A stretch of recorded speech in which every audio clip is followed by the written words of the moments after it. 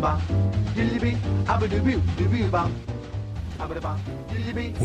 to the Sally Talks podcast, a podcast where ordinary people talk about their lives, their hopes, their anxieties, their views on religion, God, life, death, the universe, and whatever else happens to come up. Straight, honest, open, and hopefully interesting to listen to. Stay tuned.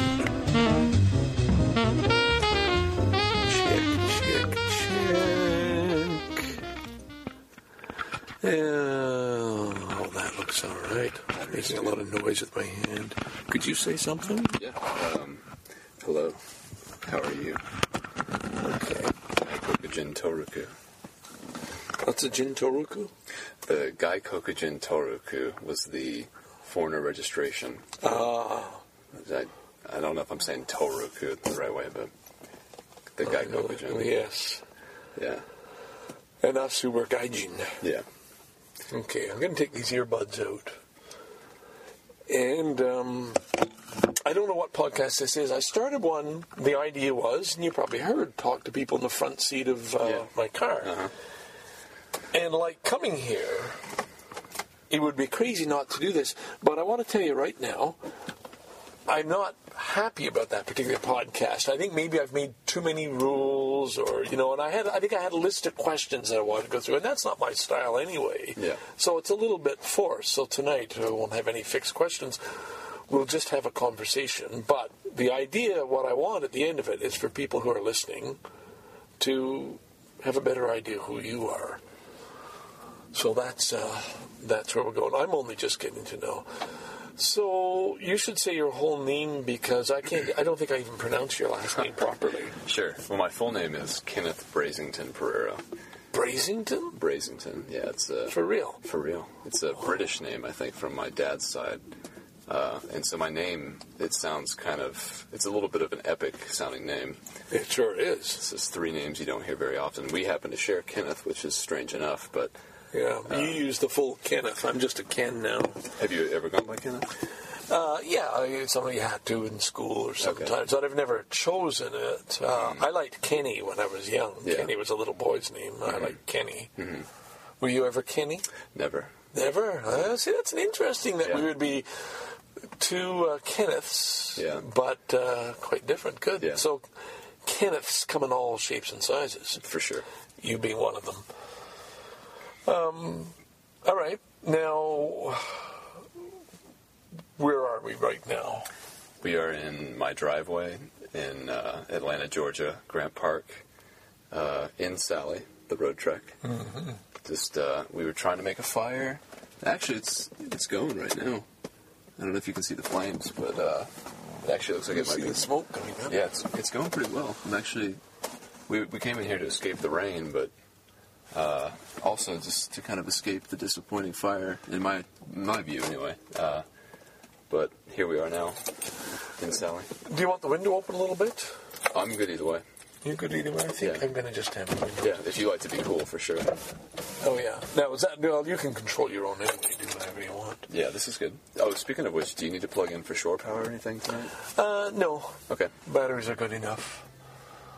So, we're in the driveway because of just exactly what you said.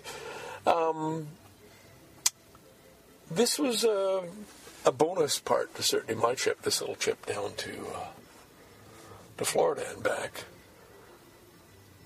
I guess inevitable in the end that it didn't happen. It was going to, but not knowing that for really up until about yesterday. Yeah.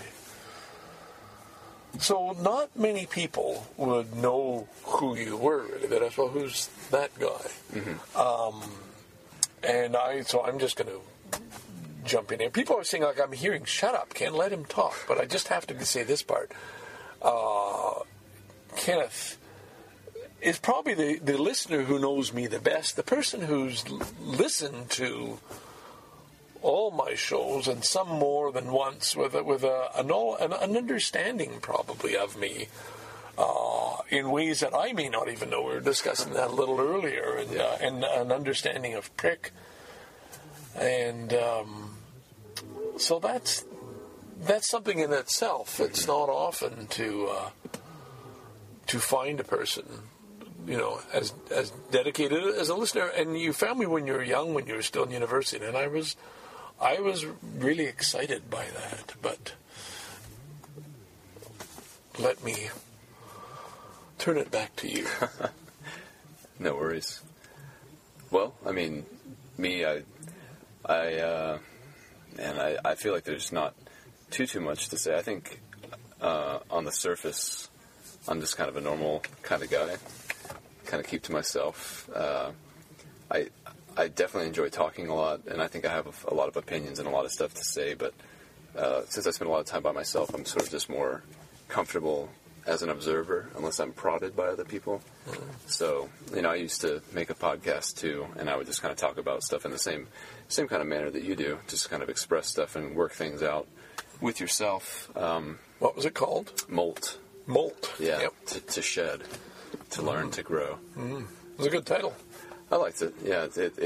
How many episodes did you put out? Quite a few. I want to say 50, mm-hmm. or maybe just shy of 50. But really, I did 30 in Japan when I was there.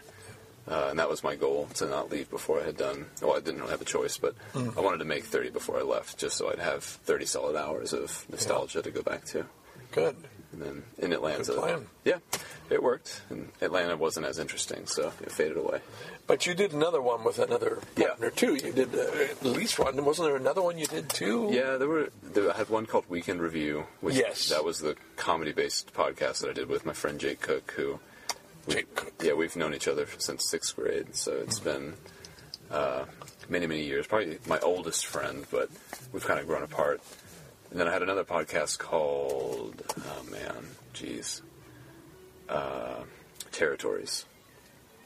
That was I don't know that one. You might never have heard that one, actually. No. That one was with a girl named Lindsay Glass, and it was kind of short-lived. I think we maybe only did 20 episodes at the most, but it was more serious. We would talk about real-life stuff. And I think I did hear it, but yeah, definitely I've heard it with a female, but I didn't remember it by that name. Yeah, Territories was...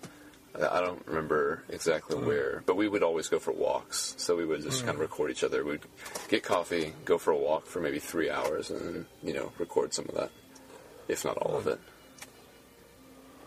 Yeah. So a talker, a podcaster. Cyclist. That's probably my main thing now. Yes. Tell us about the cycling a little bit. Well, it's my obsession. It's what...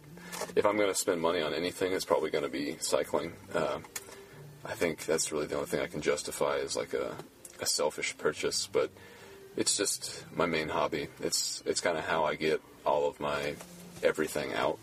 I think it's kind of like dancing or something. I listen to music while I do it, and I really get in the zone, and I really focus. And there's technique and stuff that I've tried to learn to make my writing more stylish or more functional, more efficient.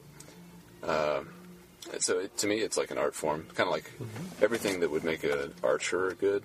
And you have like Zen and the art of archery and stuff like that. I think the same thing could be applied to cycling, and I feel like that's kind of what I have. I'm like a student of it. I feel like. You have several bikes. Yeah. I noticed in your mounted. They take up one whole room in your house. 8 bikes. 8 bikes. Yeah. And you were riding to work, one which was a very small, but it looked like a child-sized bike. Yeah. You were doing it. Would you explain again what the reasons why you are taking on that challenge of an uncomfortable-looking bike? For a tall man, you're very tall. Yeah, it's very it's riding. It's very uncomfortable, but I haven't found a good explanation of what it does for me. It's like if a ballerina had some specific type of shoe, like if maybe she was learning a classical dance from hundreds of years ago where they wore wooden shoes or something, and she, in order to really feel the role, she had to, wear those wooden shoes because it not only put her mentally into it, but it actually physically, put her into what she would have had to contort herself to get into that classical song. Sounds painful. That's an apt metaphor then. This bike it's a small bike. It's a BMX bike made for children who are 4, 5 to 5 foot. And so if you're a bigger person on it, you can just really throw your weight around the front and the back to make the bike kind of move and operate in ways that bigger bikes are harder to do. Mm-hmm. Now, BMX, what's that stand for? Is that a brand name or is that a style? My first guess is bicycle motocross. Yeah, I thought the cross would be X, but yeah. But it's just a term, but it refers to a type of bicycle. Yeah, those smaller bikes, 20-inch wheels, as opposed to 29-inch wheels. In fact, you have that bike. I was pretty excited when you bought that bike. Was it from Rogers or no? Canadian Auto? Canadian Tire. Canadian Tire. Yeah. Yes. I was thinking about it a lot on this trip because I can't walk well, and I saw a lot of people riding around campgrounds on bikes, and I thought, man, I'd love to have my bike with me now. I'd be taking nice little rides. Yeah. But it's just one more thing that, on my own I could just put it down the aisle. Yeah. There are special mounts in the back, but I've already got a spare wheel there. But that's not your kind of biking. That's just sitting down and riding comfortably. Yeah. How long the bike? How long have you been on this bike craze? I would say I've been seriously on it for at least 10 or 11 years. Since high school. And it's just grown and gotten stronger. Mm-hmm. Stronger and stronger, for sure. I mean, my day is diminished if I don't get to ride. At least, I mean, my goal for a sane mind is 20 miles a day. I think that's the bare minimum to have like a functional day that I feel good about. Almost anything else can be dealt with, as long as that is my base. That's a lot. Yeah. For our Canadian listeners, that's over 30 kilometers. Now, when I originally talked about the show, I thought I want to get into the heavy questions about do you believe in God and stuff. To just, besides these things, just to get a sense that there's some consistency. But could you explain God or your beliefs on God? Just to get it out of the way. Well, I definitely believe in some sort of like some sort of a bigger force. I've definitely experienced it, like in feelings of extreme loneliness and just like solidarity. I can remember I went for a lot of walks in Japan. I'd walk to the train station so I could play music there. And my walks back, it was a very lonely feeling because I was separated from my family, from my girlfriend, and I didn't know anyone really in Japan, and there was like a real isolation between me and those people who I would see while I was walking. But something about looking up at the stars, I just felt like there was just like this understanding that like even if you feel separated, there's still this overarching thing that is containing you. And I don't really use language like God or anything like that. No, it'd be hard to put God on just that. On that, but some sort of universal that was comforting. Yeah, but comforting in its almost in its indifference, I guess. Like it was acknowledging, but it wasn't like it was aware of what you were experiencing. Yeah, but not like Jesus style. Like I want to save you from. Or, no, and I don't know. I just use the pronoun it, and even that doesn't sound right. Put any description on it. Yeah, it's the container. It's like I don't know. I'm just struggling. I'm still trying to get that. So there's a feeling of loneliness inside you have, but then there's a sense that I guess it's just like that's okay. Yeah, it's almost like it gets inverted. Like if you feel really, really lonely, you poke through the other side and you see that you're part of everything. It's okay. That's a big leap, but I mean, I get it. I'm in agreement with that. Yeah. If you, but I think that's maybe sometimes a hard thing to achieve. Oh yeah. Well, it's not even really an achievement. It's just like a state, I think. Yes, you don't stay there, but you're aware of this connection.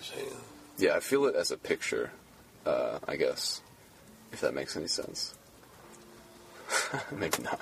I'm not sure. I mean, I know what I think I know what a picture is, but well, like it's almost like an out of body experience, like that kind of feeling of that oneness. Like I kind of see myself from above.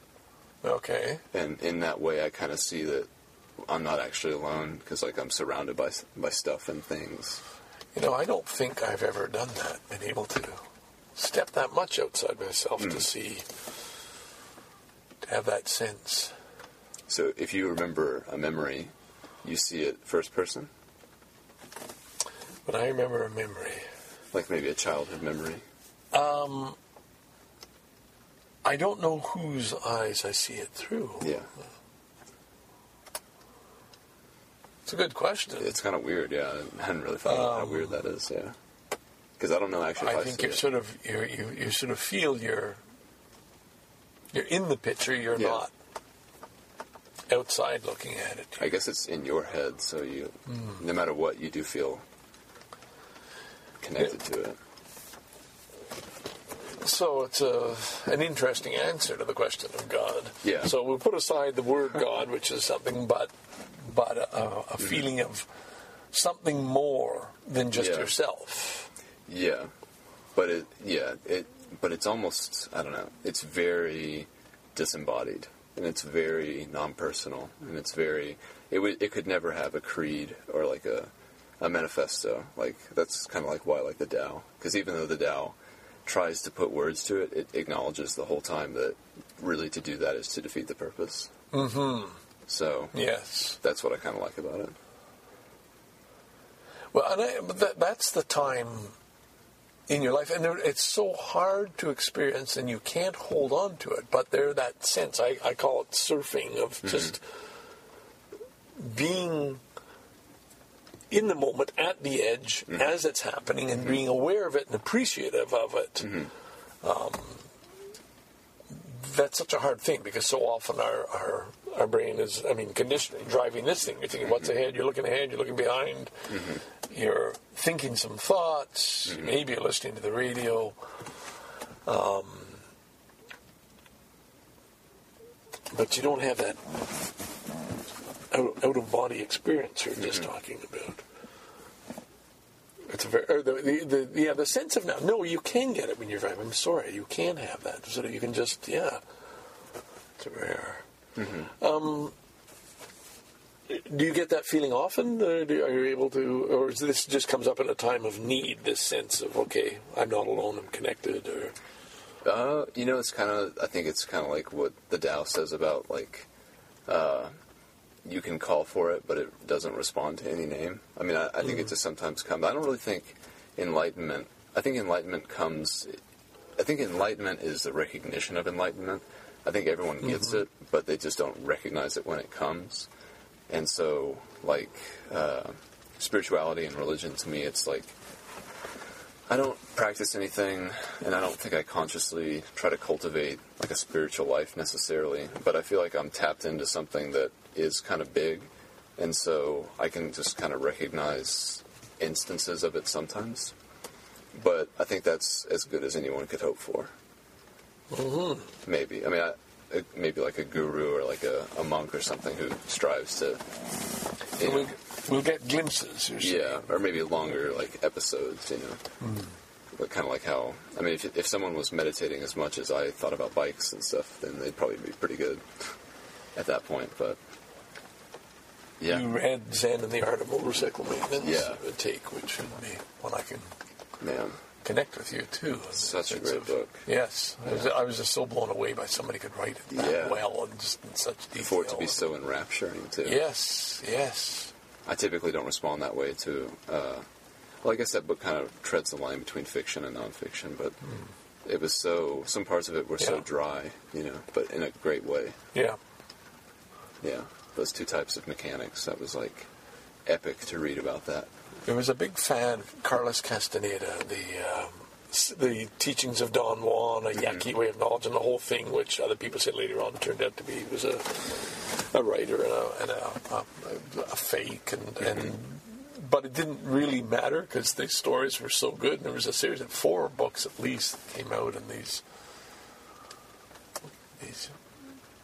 teachings of alternative mindsets and understandings. But I like what you talked about, the Tao and the Zen way of the simple of being aware in the moment of what you're doing. And so much of our life, almost out of necessity, is on thinking about the past and thinking about the future. What do I have to do tomorrow? What time do I have to do it? Under what conditions? What will I need to do it? And what did I do yesterday? And yeah, did that set me up for a good tomorrow? So it was gone. Oh, and I guess the other one was the life after death. And, people. Yeah. What happens when you die? I don't really think about that. And I kind of feel like that's almost a generational thing. Like, again, we were talking about marriage earlier, and how there's not much pressure to get married in this generation, which is why a lot of people are delaying it and delaying having all these life landmarks. But did you give your age before? Not during this, but 27. Yeah. Yeah. I think our listeners would want to know. They might ask at that point. You said generation. So that they don't ask, that question's not asked of people? What happens after death? It just seems, I don't think it's asked, definitely. Even if you were to get really high with a friend, I don't think people would ask. Well, then perhaps the answer is that's because nobody believes in any kind of afterlife or heaven. It's not even worth asking that question. Yeah. It's a foregone conclusion. Yeah. Yeah, I mean, there is just this life. Yeah. I mean, it's hard to imagine anything else. It's the only... Oh, yeah, there's that answer, what more do you need, It's here, what more do you want out of life? Well, the thing is, you'd want to sometimes have that LSD perspective of, I get everything all the time, I understand I'm always on, that would be nice. But, if you could just dial down the intensity... That would be and almost... write it. Yeah. That's almost too much. Well, it's kind of like the ultimate future obsession. If you were concerned about afterlife, and if someone's trying to be more in the moment, it seems like you have to be less concerned about a possible afterlife. Yes, they don't go well together. No, for sure. Because you'd be second guessing. You'd become what is it? Well, unhonest person, I guess. There is something so deceptive about that whole idea of believing in a better life, and yet a belief held by possibly billions. Right. Although, who really knows what that means, What do they think it means, They versions of heaven. I think a lot of... they probably haven't thought too deeply about it, but I think a lot of people... Yeah. I think a lot of people still believe in an afterlife and heaven and martyrdom, the joys, the beauty of martyrdom, and because of the rewards. Man. It's not that long ago we shed this whole idea of going to hell, and you said... you might be going to hell yourself. That's true. Yeah. How can we make this more comfortable? I don't feel I'm doing a very good job. I'm feeling very awkward. No, this is good. And, I'm enjoying this. Okay, that's good. No need to let Prick come in and rain on the parade. No. No, it's all good. All right. I mean, it's an authentic moment, despite the fact that it's being recorded and measured, which by definition changes it. But that being taken into account, still, I think it's genuine, which that's what you got to hope for. Yes. So, I say A+. Yes, like this isn't about social niceties, and this was to come here and have an experience, with you and meet and enjoy.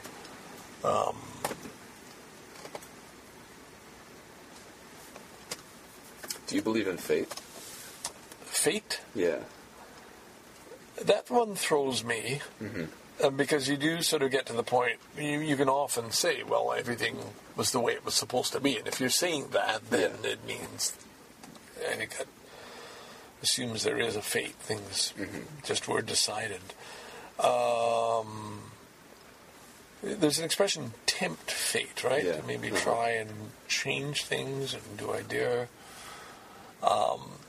So I think we have freedom of choice in every situation. However, and this is where it gets back to my cousin talking about the million psychological propellers that drive us, that you'll probably never fathom exactly why you did something. There were so many possible reasons and factors coming in at any given moment. But in that sense, if you could understand all those things, then it was inevitable, which is kind of a fate. If from each given moment is going to inevitably lead to the next given moment. But there's no break in there. There's no time out. We're going to think about this now. Okay, now what are we going to do? It's just everything acts at once. Yeah. I was talking earlier about that idea that I'm fascinated by the seeds, that we sort of, a seed starts as a little idea in the brain, and some we bring to fruition. Some have a reason. And what is it that nurtures that seed? Is it excitement? Is it a dream? Is it an imagination? Is it coming from a deeper level of you're meant to do something? Where is this?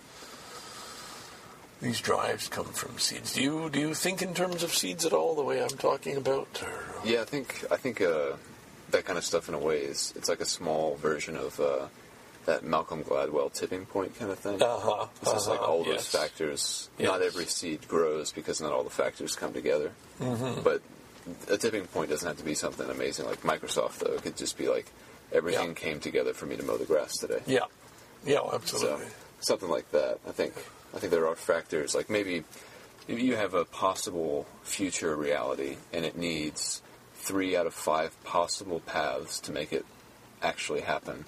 And if those 3 out of 5 come together, it's going to happen. Wow. Something like that. So that's quite an explanation. I was with you all the way for that. I don't know if I could repeat it back, but it was... Because I'm applying it to real life. Yeah. Okay, my coming to Florida was, planning a number of things here, and then coming back. But on this way, not actually 3 to 5. It's that million propeller thing. It's hard to even say, because even just how your coffee tasted that morning might have changed everything. Oh, absolutely. I use that a lot. The SARS coming to Scarborough because of the woman getting on the elevator. Just that time. So, in which case, does this relate back to the fate question you asked? Yeah, I mean, I think, personally, I think that I kind of do believe in fate just because everything can only end one way. And so whether you think that, like, how far you extend that, I guess, depends on whether or not you think freedom of choice is a big thing of agency for people. Because I think that extends, that type of fatalism and determinism, I think it extends all the way until your experience stops, basically. But if you use the expression, can only end one way. And what is the ending point? You mean, in any given moment, it could only be this moment? Yeah. Rather than, there isn't an end, it's just, the result, by end, meaning the result can only result in one thing. Yeah. Given what was that microsecond before and less before, and so on. I guess the fascinating part is we might think that by ourselves, but then you get the intermingling with all the other people coming into any decision and any factor and anything that can happen to any one of them, and the repercussions, the ripple effect. It's just that I find that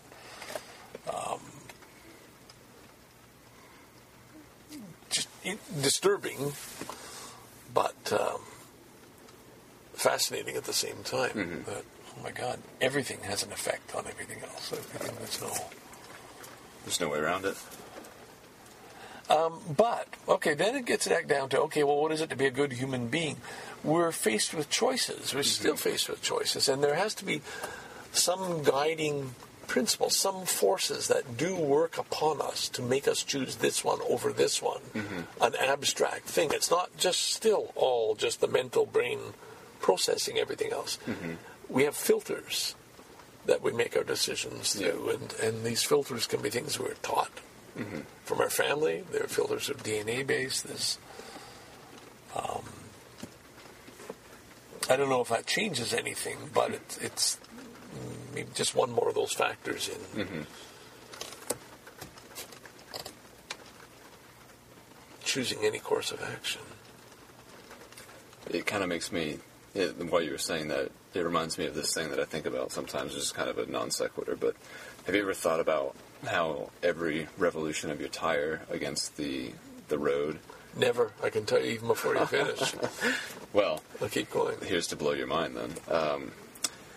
Every time your tire comes in contact with the pavement, microscopic bits of the tire are coming off. Yes. With every rotation, which eventually, that has the eventual effect of the tire going bald. Yeah. But just to think or having a blowout, killing you. Just like the level of scale that you have to think about that change that's happening so gradually. Yeah. This has nothing to do with what you just said, but no, it fits in very nicely. Yes, actually, it fits in very nicely. Yeah, thematically for sure. Because I remember, this reminds me, I did this job one summer, kind of similar to you on the railway. Like it was a remodeling of this rich couple in a fancy part of Atlanta. They had this attic crawl space, and they wanted to really build it out. My uncle's an interior decorator, so we went in and we framed it up, and we did all this work. And it was crazy because when I first started, I could barely use a hammer, and I had no idea how we were going to make this empty space have walls and all of these things that make a room feel like a room. Yeah, I would have no clue. Yeah, and I learned a lot, but it was also crazy just to see at the end of 3 months that all of a sudden this empty space that had no definition, the patience and just these little jobs day by day eventually led up to this this thing, which all at once you're like, oh, well, yeah, this is this thing, but the separate little events that were seemingly unconnected. Yes, well, and that's that whole thing. It gets to the abstract of planning, and somebody, I just always amazed. I think this every time I see a skyscraper, and I see an airplane, anything, I think, oh my God, I can't imagine the highway system of where to turn off. I think, oh my God, the infrastructure. The infrastructure, but from the number of people involved in jointly making decisions, I think every single time I'm on the highway and there's an exit lane and the entrance lane, I've noticed here in Florida in particular, long runway lanes to get on, which is a good system. It allows you to get up to speed before you get on, as opposed to, in a busy, just a short, sharp merge now. And but all thought out precisely of exactly how long, what is the optimal, distance. And the number of people involved to produce the degree of comfort that we live by, it's also scary because it's not something I feel you should take for granted. You should be aware of and in gratitude of all the other factors that hold our lives together so comfortably. Yeah, and at some point during all that abstraction too, someone had to put the rubber to the road, at some point someone had to say, okay, we're good. Now we can actually start with this and do it I've also thought about how crazy it is that the highway system exists. It's just hundreds and hundreds of miles, thousands of miles. Oh, yes. And I mean, what a meaningless project until it's done. You have to have a lot of faith that that's going to get done and it's going to be done the right way. And the human ingenuity behind that. I mean, it's a modern marvel for sure. It's a 3,000 long skyscraper. And yet, you think back, Roman times, building all other civilizations, the Mayans and others, every civilization, you have a room. You've got to move people from place to place. This is how we function. Yeah, that stuff still have to move. How the pyramids were made and all that stuff. I don't know the scale of all those pyramids and everything, but I'm sure if I were to see that, it'd be like looking at a futuristic engine or something like that. Just unfathomable.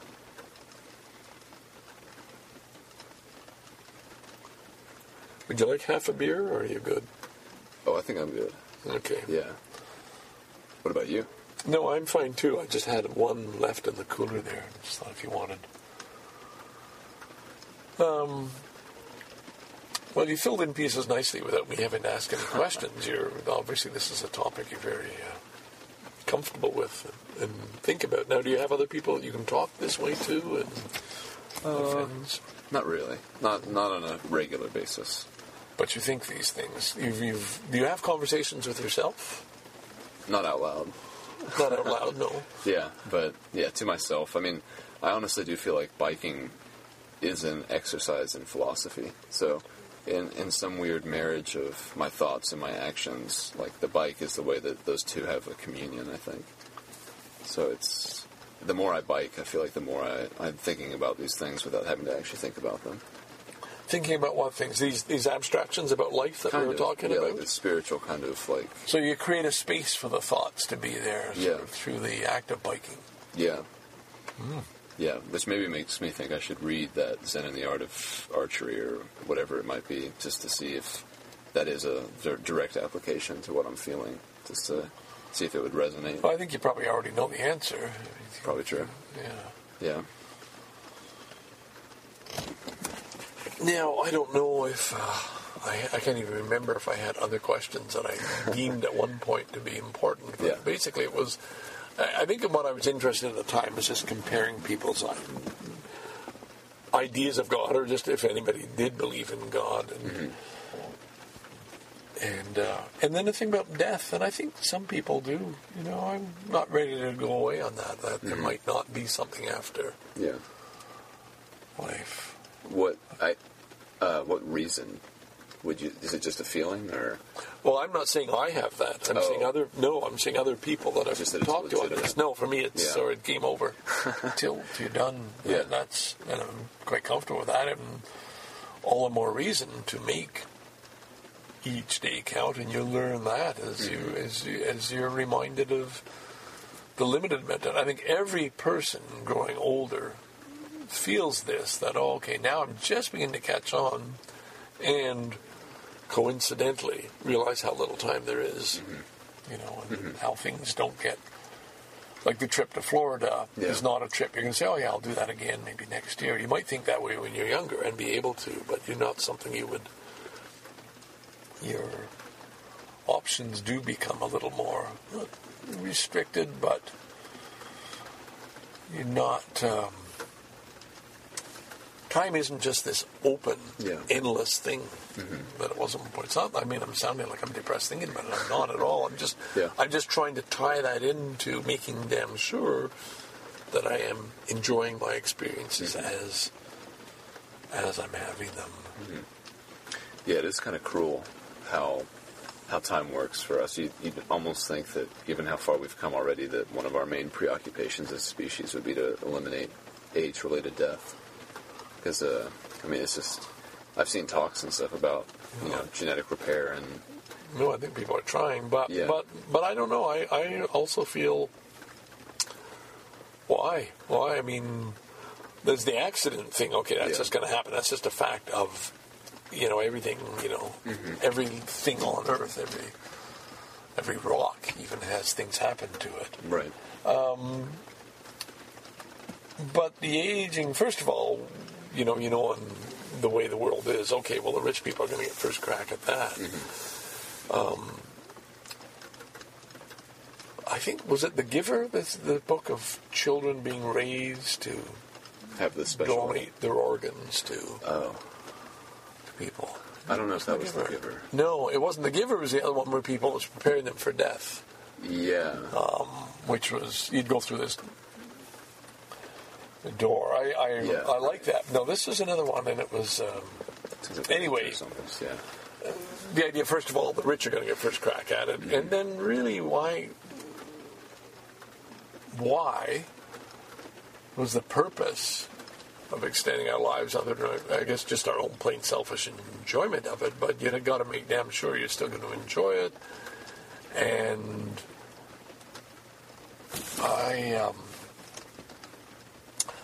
I don't think that's likely at all. I just can't imagine living on for 200 years. I mean, part of it has to be in old age. And so what? You just sit there and contemplate? Well, what if you were 40 for 100 years or something? you know. To keep it at that level. Yeah. Yeah, you might settle for that. Yeah, I don't know. I mean, But, you could do a lot. It would change everything, though. Yeah, It would sure. absolutely change everything. Because, oh my God, we've got madness. I think what we really want is to exist independent of our bodies. Mm-hmm. And that's like this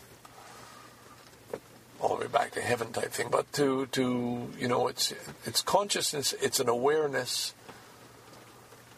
But with the awareness, there is this little bit of an awareness of self. So you let go of that. I mean, I think in terms of like that expression, cosmic consciousness of of course, there is more awareness out in the universe as there are other life forms. That's not the important thing. Is there this great awareness at a much higher level than our combined human awareness is there now? And yes, there is. And if space and time are real, well, gee, we may never get to meet them. But on the other hand, if they've evolved to that degree, maybe they know some secret way of reaching us.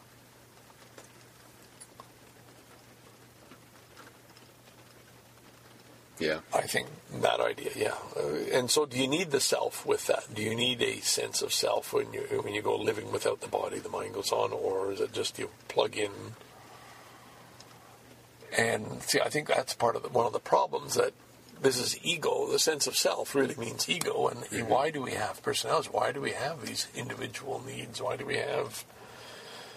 Why is it so important to be me? To be.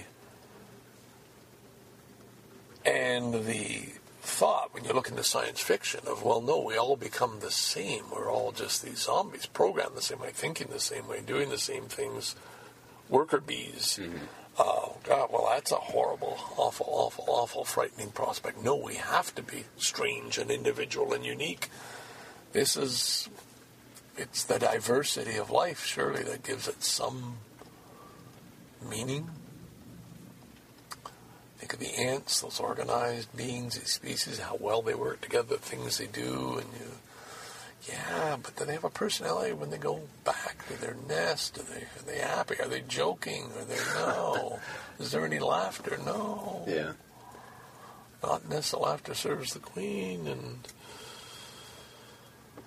so, to me, that's the other side, but the frighteningness of how easy it would be to sort of lose the sense of individual self and personality and differences,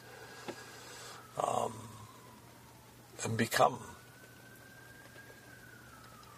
less thinkers in some ways. It's a dark scenario. I think.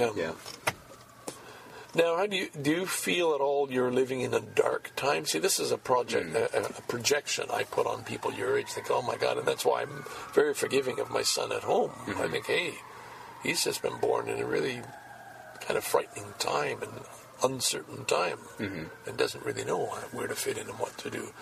Do you feel that way at all, or are you quite comfortable with? I mean, I think I'm probably biased, and I don't really have a historical perspective, but I don't feel like I feel like it's probably the best time to be alive. I think it'd be hard to, especially if you look at it like a Maslow type thing. I mean, to get to that highest echelon of experiential reality, I think it's an easier trek, because those first few rungs of becoming a more thoughtful person are pretty easy to fulfill. We don't have to be farmers to get, food. I mean, if you really want to have something like Tinder, it's easy to get sex. So, I mean, you start going up that ladder pretty quick until you realize that you need to start thinking even more deeply about stuff. So I feel like, in terms of intellectual time periods, it's probably the best. And the fact that your intellectual life can be so strong, and all those other elements that allow you to have an intellectual life, kind of points to this being probably the best time ever. But it could also go away. Nuclear war, I guess it's stretched thin, No one really knows. I think that's why Trump is so scary, just because the unknown quantity there. It's just like a lot of stuff could go wrong quickly because we've amassed so much ability to destroy so fast, which is maybe why those aliens are leaving us alone, because they realize we're not smart enough yet to have a time-worthy conversation. They don't want to travel all the way. Well, the Trump thing you said was a bit chilling too, of just the maybe the of people being experiencing a lot of anger, and there's still so much, it seems to me, horror in the world, but I guess it's always been, you're saying maybe it's always been that way, and it's just, it's no worse now than ever. Well, I'm glad to hear that you have that answer, that you're optimistic, or no, you didn't say you're optimistic, that the time now is good. It's not like, oh, poor me, I was born in a shitty time. Yeah. That's good. Well, maybe part of it is my own bias, because I feel so glad of the time I was born in, and the conversations I had a lot on this trip were the wonder of the 1950s, with both people I visited from the time of... one of the women I was with was saying, we had Hogwarts. That was our Hogwarts.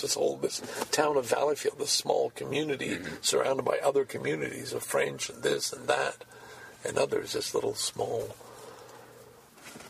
connection they felt very attached to. I didn't to the degree they did, but I understood why. I don't know if that's a tangent that actually... no, that connects. It does connect. Yeah, yeah. I've had those moments, too, where it trails off. I'm like, I'm not sure if this is right, but now that there's some clear connections there. Right. Have you ever heard about any of the studies that suggest that human behavior might have a lot to do with, like, the bacteria and parasites that colonize our body? Well, I don't know, explain that degree, but the idea that those things are a driving force, yeah. Now, I've never heard the direct connection of, okay, how it's... I'd like an example of how a bacteria or a fungus or whatever else. Small-scale examples of how it could potentially be possible would be like these funguses or fungi that infect, so there's one example that infects ants, and it will go into the ant's brain and hack into it, and they'll climb up to a high part of some tree above their own anthill, and then the fungus will pop out of the ant's head, and it will send down spores to infect all the ants below it. But somehow... Chemical warfare. Yeah, in nature. Yeah. Natural chemical warfare. But is it a good thing or a bad thing it's doing? It's the thing that the spores are going down. It's a survival thing. I mean, it's not good if you are an ant who doesn't want to be infected. So okay, yeah. But yeah, I think it kind of it's scary to watch, but it's only scary because I think we're anthropomorphizing those bugs. Yes. But I think the human biomass, if you were to strip it down to its component parts, I know that we're like, I don't know, what is it, 70% water or something? Yes. But I think a huge part of our actual body weight is composed of the bacteria and viruses that live inside of us, more so than even like our skeleton and bones and stuff like that.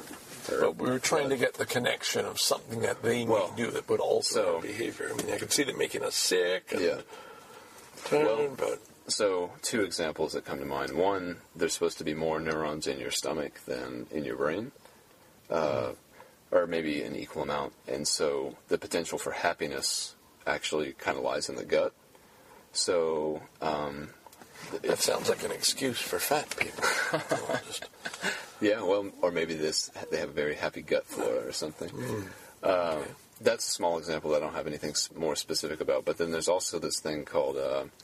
Toxoplasma gondii, which is this weird parasite that infects the brains of mice so that they become sexually attracted to cat urine, so that they will pursue cats, so that the cat will eat the mouse, which is the only environment where the bacteria that infected the mouse's brain can reproduce.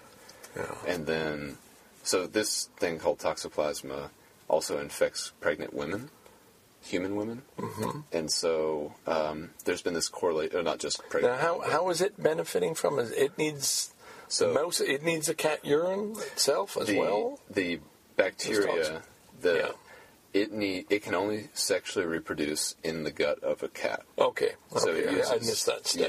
Yeah, it's weird. Yeah. It uses the mouse as a vector for that. But so in humans, in male humans who have been found to have, so there was a study done where these motorcyclists who had died by driving aggressively on their motorcycles found that a high proportion of them were found to have this toxoplasma infection, and so they think that their aggressiveness might have been tied into having that infection in the same way that a mouse would aggressively be seeking out a cat, even though that's a behavior that could potentially kill it. But that's under the assumption that the motorcyclist's death was of some benefit to this. Oh well, that would be a meaningless, unfortunate correlation. Okay.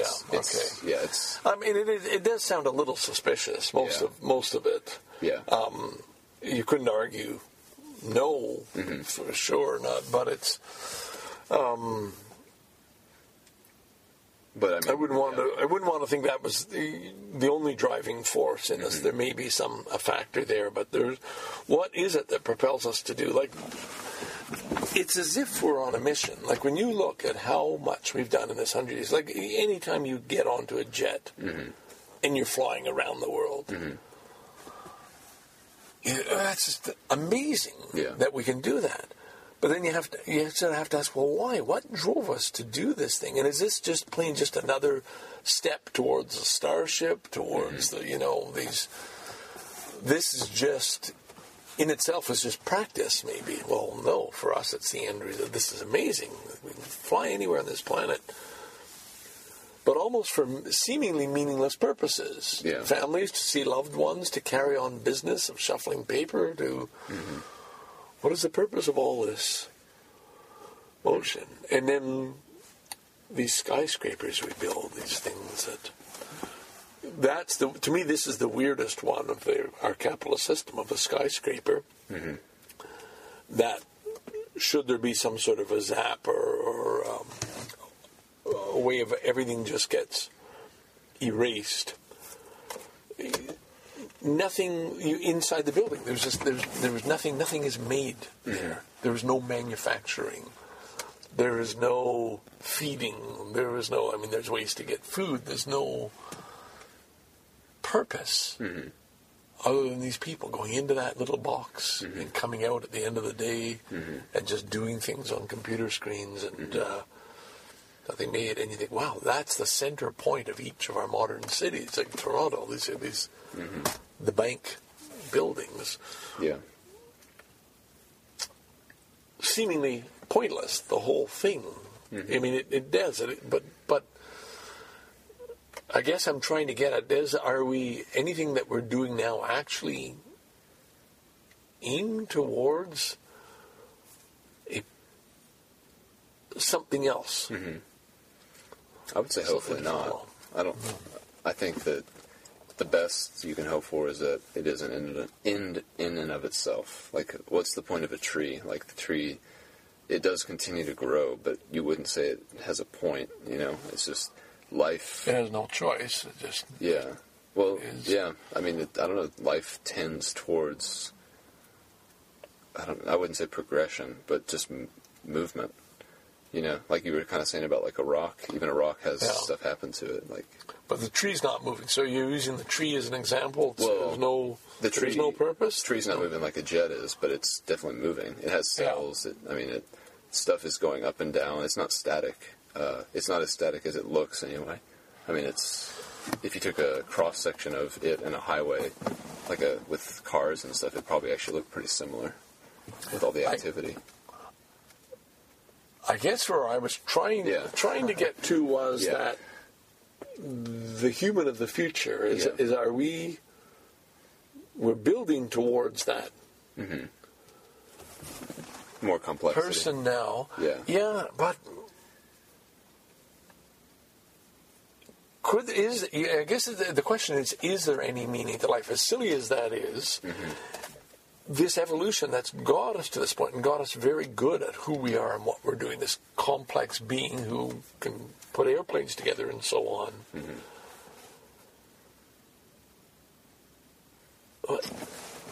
Is there any purpose to that? Is there any?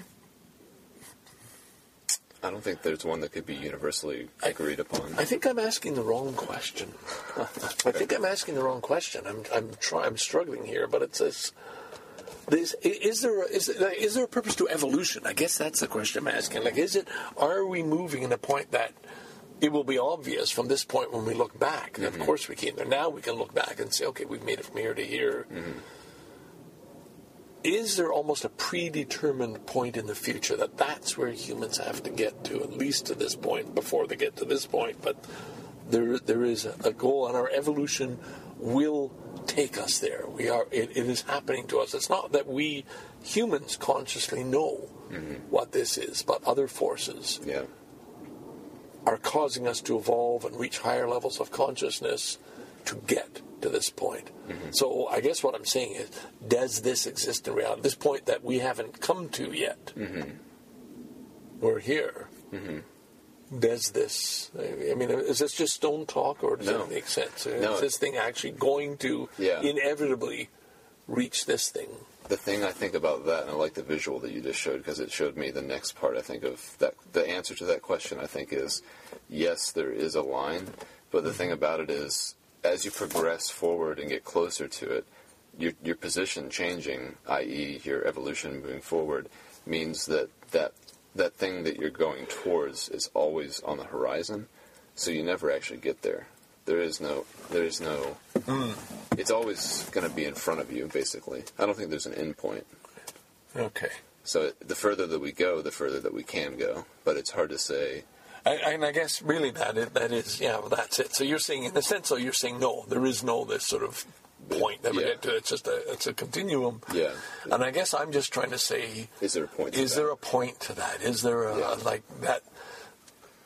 It's life force that we're not aware of yet that inevitably we have to get to. It's in our DNA, whatever it's, and that's assuming it's us, the humans, who have to do this thing, or we are the chosen ones. We're the ones who have to reach godhood. Yeah. I don't think there's a point, because who would ever be there to judge that there was? But we would have known, because it would have been in our seeds all along. That might be a cheap answer, but I believed it when I said it. Yeah, no, I'm thinking about it. Well, that's good. And this, you've certainly done a very good job carrying on the conversation, so it isn't necessary for me to come up with those stupid questions. No, it's always fun to exercise your mind, especially if you don't have many people to talk about stuff like this with. To hear yourself. I mean, that's, again, podcasting is therapy, right? Anytime you get to kind of work stuff out, it doesn't hurt, for sure. It's my favorite type of conversation. Well, it's definitely going to be Sally Talks, and it's fitting. I mean, the whole point was to have somebody in the front seat. And so I think I knew that. See, there's another example of this thing. I think on the drive up here, once it was decided I was going to be coming here, I think I knew, hoped, thought, wondered if this was inevitable. You'd be sitting beside me in the front seat and we'd be having this conversation. And what would your answer to that be? Was this inevitable? I guess, per my philosophy, I guess I'd have to say yes. Yeah. I mean, but again, a lot happened tonight. So all those little things could have spurred it in one way or the other. Plus, I think there was sort of an unspoken desire for it to happen. Definitely, I wanted to have it happen, and you had the thought as well. Well, I think I knew this is one. Again, the decision scale I keep using and referring to is that if I was driving down the road and it hadn't happened, I'd be unhappy. Yeah. And therefore, you do what you can to make it happen. It's it's kind of a negative way of deciding what has to be done. But if that's in your mind, not doing is not good, then it's going to lead you much more likely to doing the thing. Yeah. So I'm glad, because I know for sure, had I driven off tomorrow and we hadn't had this conversation, I would be saying, damn it, we should have had that conversation. There's a chance. Why didn't I ask him? Why didn't it happen? So, you might say that little bit of rain played a role in the decision-making. Yeah. Somebody says, but it was inevitable, it was going to happen. But, no, we were independent of that rain, because we might have chosen to sit inside instead. If I had eaten something, I wasn't feeling that well, I didn't want to sit outside, I just wanted to sit in a warm house. Everything could have been different. Right? Did the rain play a role? Or are my questions really starting to get ridiculous now? I mean, I would say, like how I kind of said, for example, 3 out of 5 things are needed for a result. So, that was a strong part of it, for sure. Yeah. Right. Definitely. I don't know. I think I'm kind of a contrarian, too, when it comes to stuff. So if things start to get too mystical, I think I batten down the hatches. Yes. And I start going, well, and I start... that's why I think the Zen teachers are always giving unsolvable koans to their students, or hitting them on the head. Yeah, I always enjoy those. For sure. Yeah, you can rein yourself in, because a person could go crazy too, trying to figure out things like the implications of each act or non-action. Oh my God! But earlier on, I talked about conversations, talking to yourself. I often catch myself in the middle of running through a whole scenario in a conversation. I don't know how I got into that and why I'm doing that. It might not even be pleasant. And then boom, drop that. Why was I doing that? But it's as the brain is just continually doing things, and one of the things might be, like I might have imagined a scenario with Bruce or somebody else, and just to sit and have this conversation, that takes a certain turn. And then you think, well, why did I go there? Why did that happen? It's like dreaming in a way. Yeah. Very similar to lucid dreaming. Yeah. Lucid dreaming, yes, it is like that. And it's fantasy. And it must, I think it's a way of working things out, right? When it's an argument we have with somebody, and often mine are confrontational, and I think the lesson is I want to be the one who stands up to whatever I don't want to be happening, or I'm angry at, or whatever, so they become a little antagonistic. They're not always pleasant daydreams. No. For anyone. I know I've had my share. For sure. Fantasizing about fights. When I was younger, anyway. Beating people up who were being bad people. Injustices. Now, are there any questions I should have asked, you would have liked me to have asked? Or this might be a 2-part maybe podcast, but... yeah, it's 1:15 already. Is it really? It is. Oh, my God. What time did you say you go to bed? I think you said typically 1. But oh, well, we should shut it down then.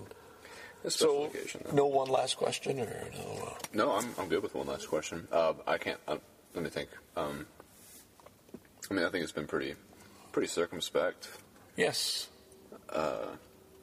First time meeting. I don't even know if people get that. It's the first time we've actually met in real life, right? Yeah, right. Is it tonight? Yeah. Here in Augusta. But again, you said it feels very natural, like it's not the first time. Yeah. Oh yeah. Immediately, like as soon as I walked up, knew you right away. You knew me, and there you are. You showed up on your bike, which was very fitting in a way on the street. Yep. Coming back from work, trying to balance play and the necessity to get back quickly. And it was a very interesting drive getting here, as I was saying, thanks to the iPhone, to actually make those last few turns and see that huge state prison. And find you in such a lovely little house. And thank you. Yeah. I will brag about this a little bit to some people. Yeah, no, I got the guy. Yeah, no, he goes all my shows. Yeah, no, nice little house. Yeah, no, I got a friend in Atlanta. Yeah. Yeah, well, hopefully we can make it up to Toronto sometime. Yes, I think you'd enjoy it. I need to get the full tour, the full contextualization of Scarborough, dude. For sure. Well, you got a pretty good idea. I got to see Bluffers Park, though. Yeah, it's. I like it. It's not a spectacular park. And people walk away and say, wow, that's the most beautiful park. I think Thompson Park is nice, the other one I do. And then they go hand together and they... Are they both by the water? Or No, Thompson Park isn't. so that's just Bluffers? Yeah, just Bluffers is right on Lake Ontario. Yeah, that sounds really nice. To be so close to such a big body of water. It is big, right? Yeah, it is, yeah, huge. I have to go around it to get home. And cross at Buffalo or cross towards Ottawa. It's in the way. Well, how do you feel? How do I feel now, or how do I feel about? How do you feel right now about overall? I'm very happy I made this vacation. I'm very happy that I came through this way tonight and we had this chance to connect. And it was it seemed, again, goes back to this earlier conversation. Are things inevitable and are they, going to happen? And it looked to me for quite a while, no, this wasn't going to be able to happen. Just, no, the timing wasn't going to work. I was thinking I had to arrive on a day when you weren't working. That was in my mind, and that wasn't going to happen. And that was my first ruling out. And then realized, well, it worked so nice because I could leave the campground later. I wasn't in a rush to get here at 4 o'clock because you weren't home till 7 anyway. So the timing worked perfectly. So I will leave feeling satisfied. I don't know what to think about the drive ahead, but part of it is just, well, that's the the point. You know where you're going, but you don't know where you're going to stop for the night. You don't really know what you're going to encounter. And that should be you should be comfortable with that, even though it does create a little bit of anxiety, got to stop somewhere. Any idea how many miles it actually is to get back there? It was 2,000 kilometers from where I left this morning. Wow. Which is a good long haul. Yeah, it is. 2,008 kilometers. Wow. But you can do it. Oh, yeah, for sure. I can and will. But it'll probably be stretched over 3 days. Tuesday, Wednesday, Thursday, yes. You have to be back by Friday or no? Thursday night? Friday during the day. I mean, I have to, but I've always made it the day before. It has to be Thursday. Yeah, that sounds totally doable. What I think I'll probably do is ask to go into your house and brush my teeth. Yes. Yeah. For a minute. So we'll bring an end to this one. So thank you. Thank you. Thanks for coming. Thanks for talking.